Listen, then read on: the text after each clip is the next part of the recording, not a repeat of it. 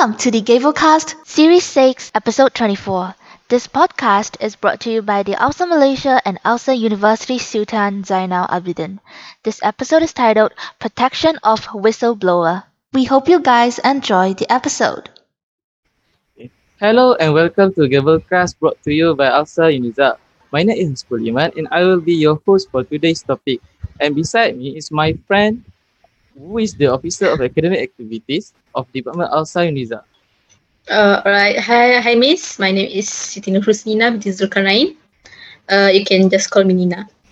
Hello, Assalamualaikum. Thank you. We are lucky to Salam. have Miss Hanis binti Muhammad Suhaimi who is currently practicing in Mahweng Kuat and Associate. Miss Anis graduated with Bachelor's of Laws with Honours from International Islamic University Malaysia in July 2017.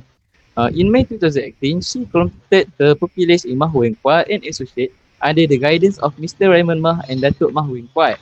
Miss Anis was admitted as an advocate and solicitor of the High Court of Malaya in July 2018 and began practice at Associate Mahweng Kuat and Associate upon her admission.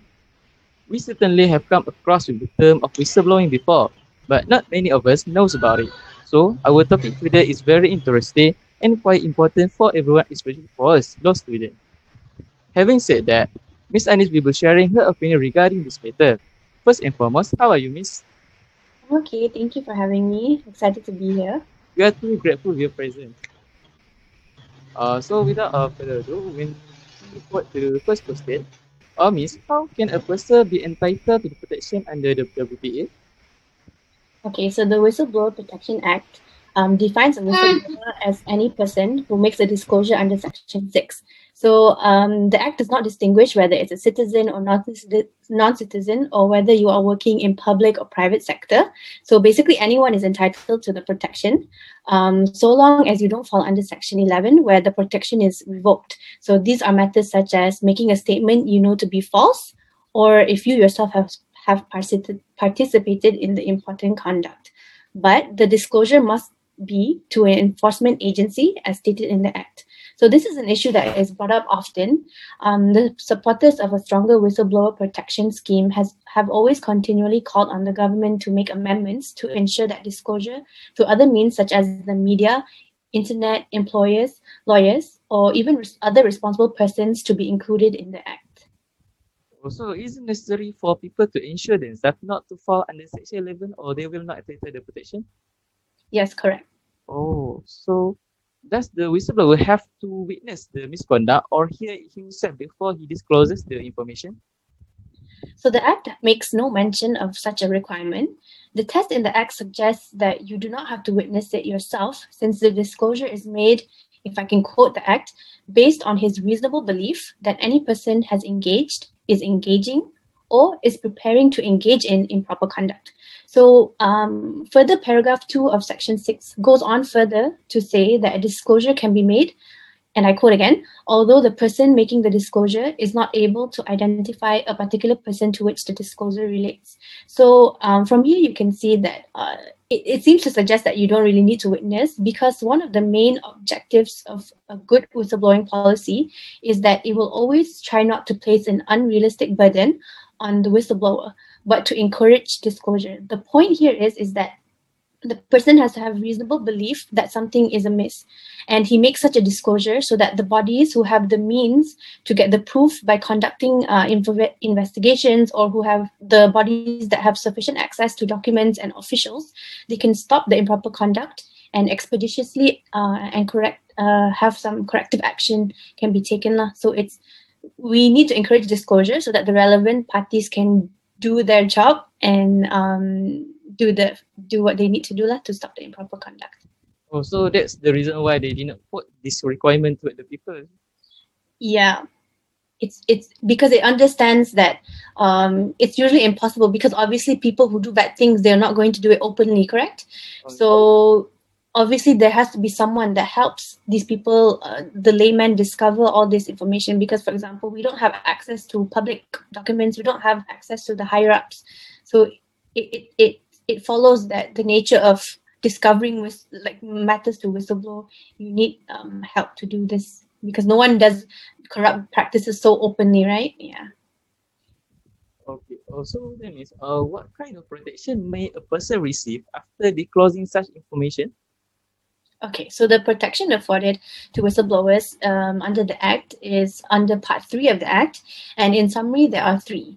So there's confidentiality of information, immunity from civil or criminal action, and also protection against detrimental action. So confidentiality of information means that any information relating to their identity, their occupation, their residential address, or even their place of employment cannot be disclosed from the moment they make the disclosure and until the corrective action has been taken. So as soon as they make the disclosure, then there's investigations, and after the investigations, action is taken, right? So until that action is done, they get this protection, because even once action is taken, for example, if it goes to disciplinary action or it goes to court, until there's a court proceeding and until the appeal is finished, this protection extends from there on, from the moment they make the disclosure to the end of the whole process.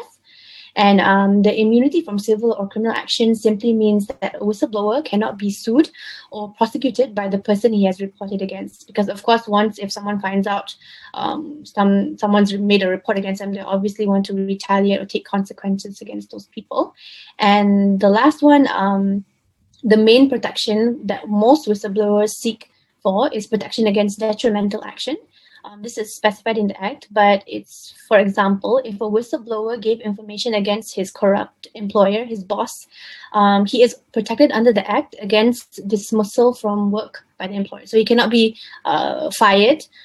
He's protected under the Act, and he also has other protections, such as he may be relocated if it's possible to ensure his safety. So some companies or some government bodies may have different branches, so they will be able to relocate or transfer if there is a serious danger to the whistleblower's security.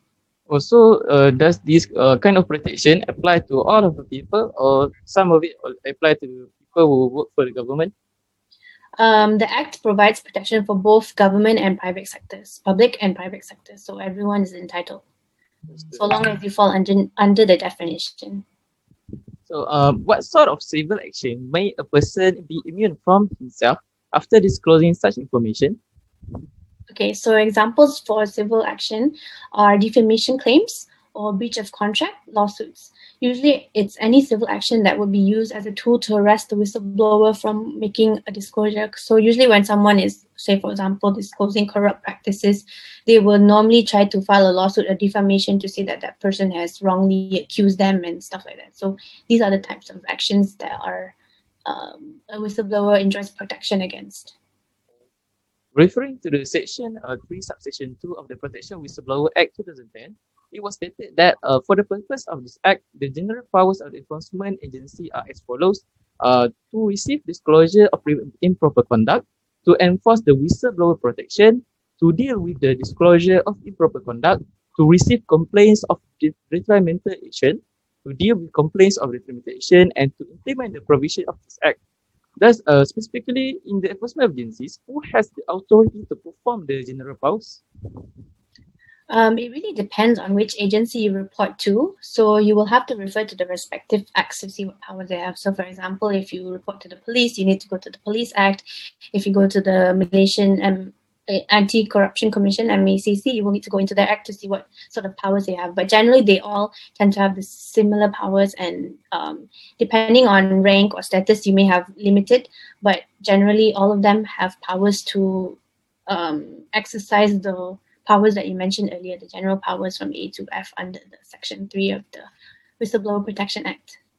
So it means that there are several agencies, but I thought that there will be enforcement agency that specifically for this matter, such as SPRM for bribery. No, it just covers enforcement agencies. So there's many enforcement agencies. Yeah. So is a person who leaks information to other than the enforcement agency not entitled to the protection of whistleblower?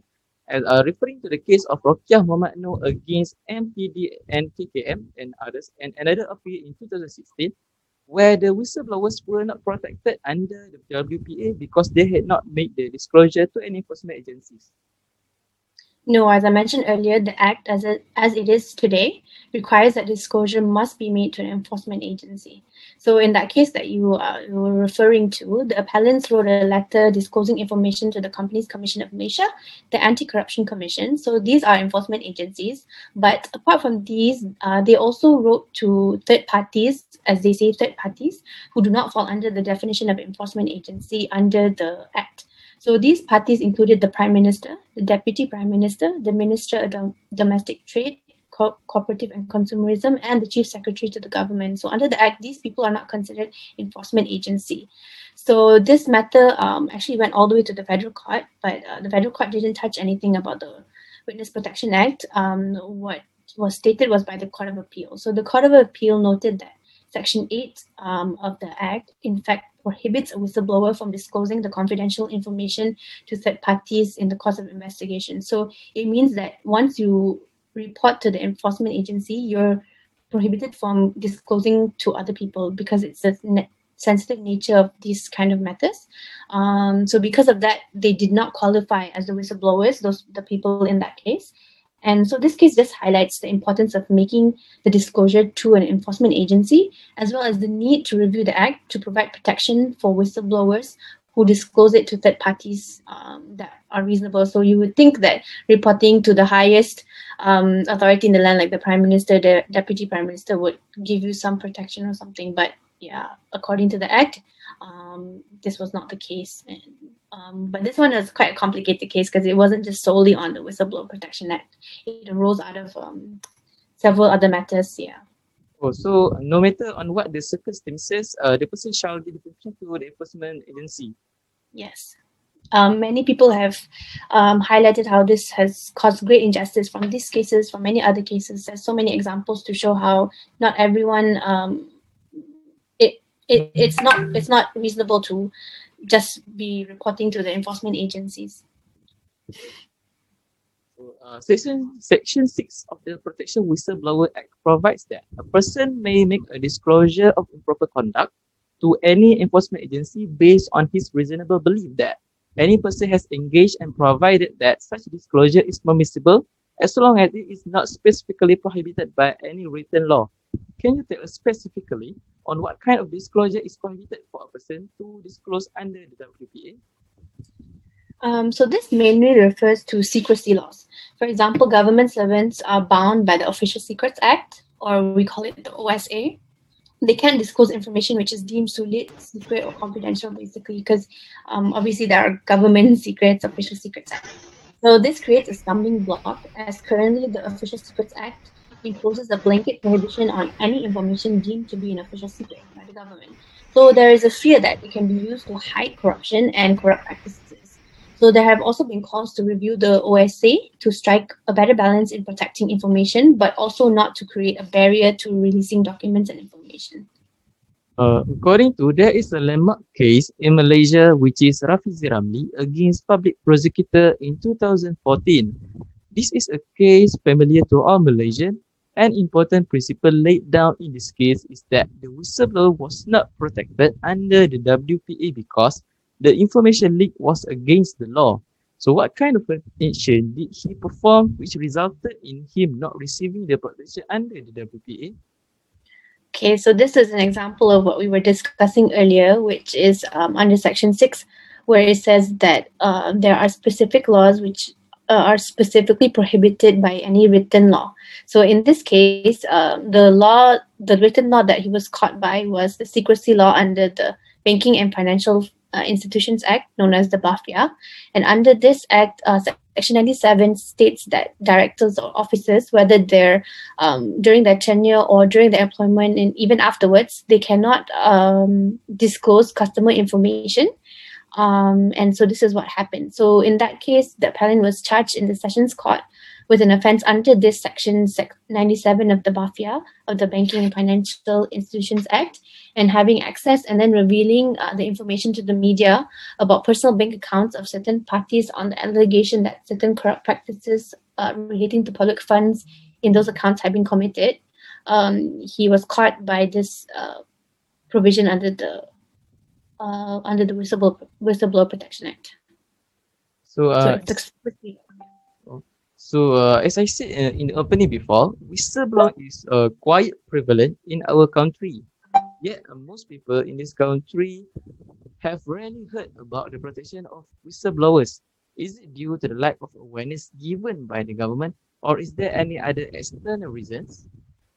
In my opinion, I don't think it's because of a lack of an awareness. It's the complete opposite. All people hear about is how there is no protection.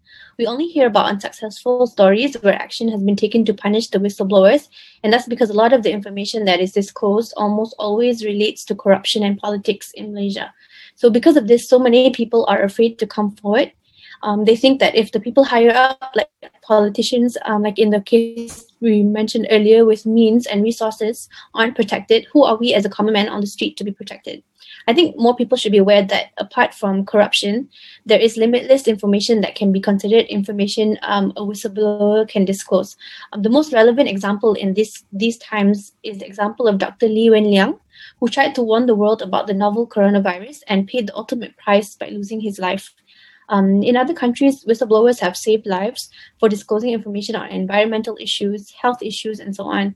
If we remind ourselves the importance and power of bringing the truth to light, not just on whether someone's pockets are deeper in corruption and all that, but we remember that the information that we have that can be used to stop mass destruction of the earth and to save the lives of others, people would be more willing to understand that whistleblowing is more than just reporting corrupt practices in terms of like finances and politics and all that.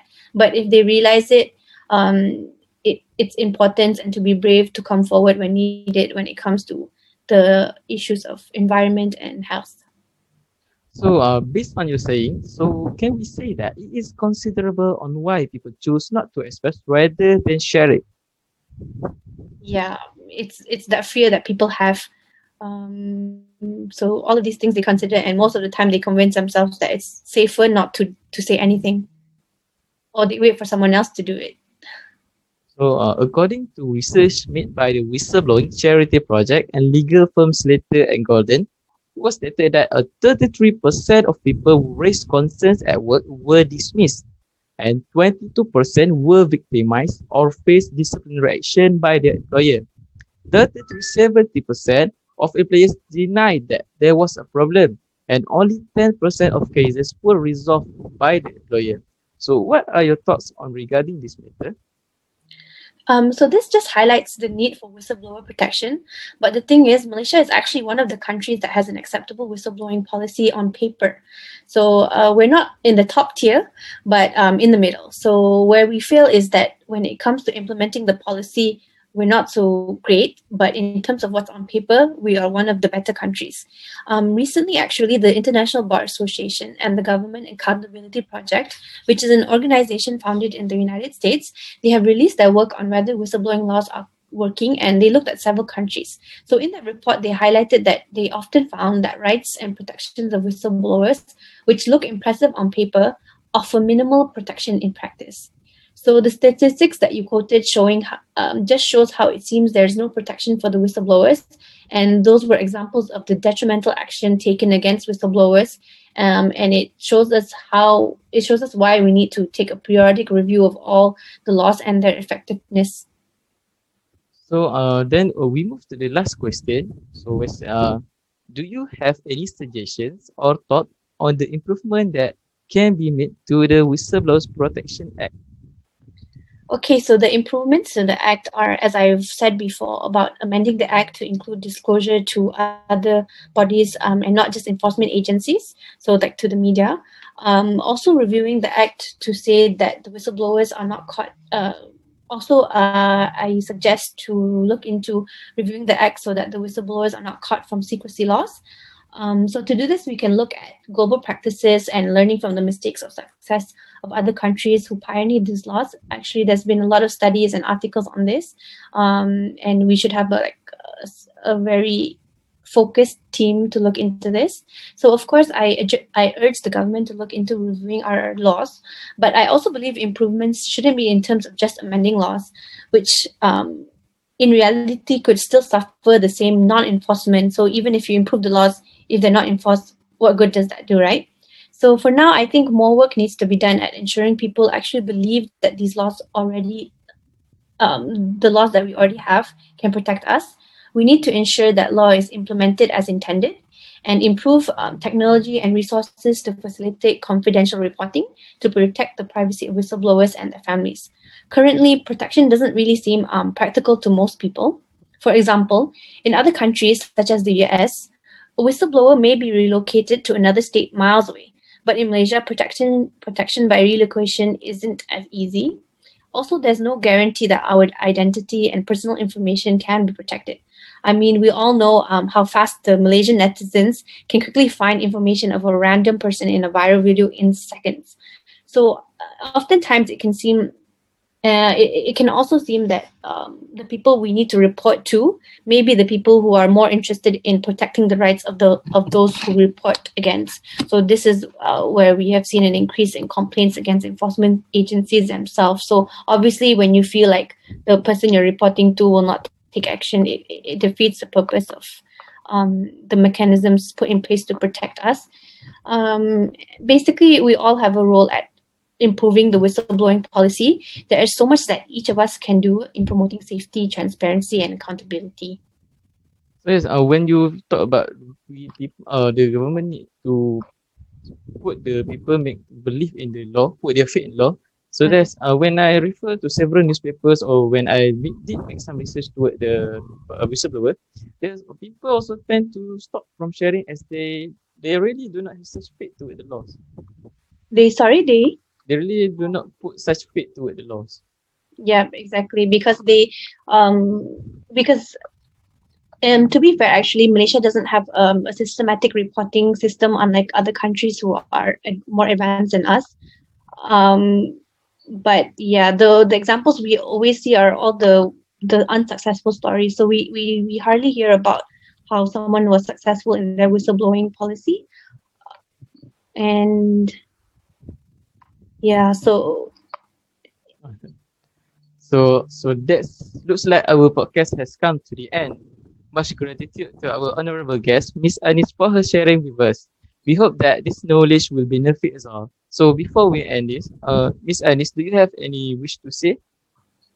No, I'm just I'm very happy to see the active role students have now taken into addressing such of these issues, and in the fact that you take interest in these topics is very promising. Thank you for having me. It's a pleasure to be here. So thank you for all the listeners. Till we meet again. Bye. Bye-bye. Thank you for listening to the Gavelcast. This podcast has been brought to you by the ALSA Malaysia and ALSA University Sultan Zainal Abidin. If you love the Gavelcast, don't forget to subscribe, rate, and give us a review on any podcast platforms. For more info about ALSA Malaysia, do check us out at alsamalaysia.com. And don't forget to catch our next episode.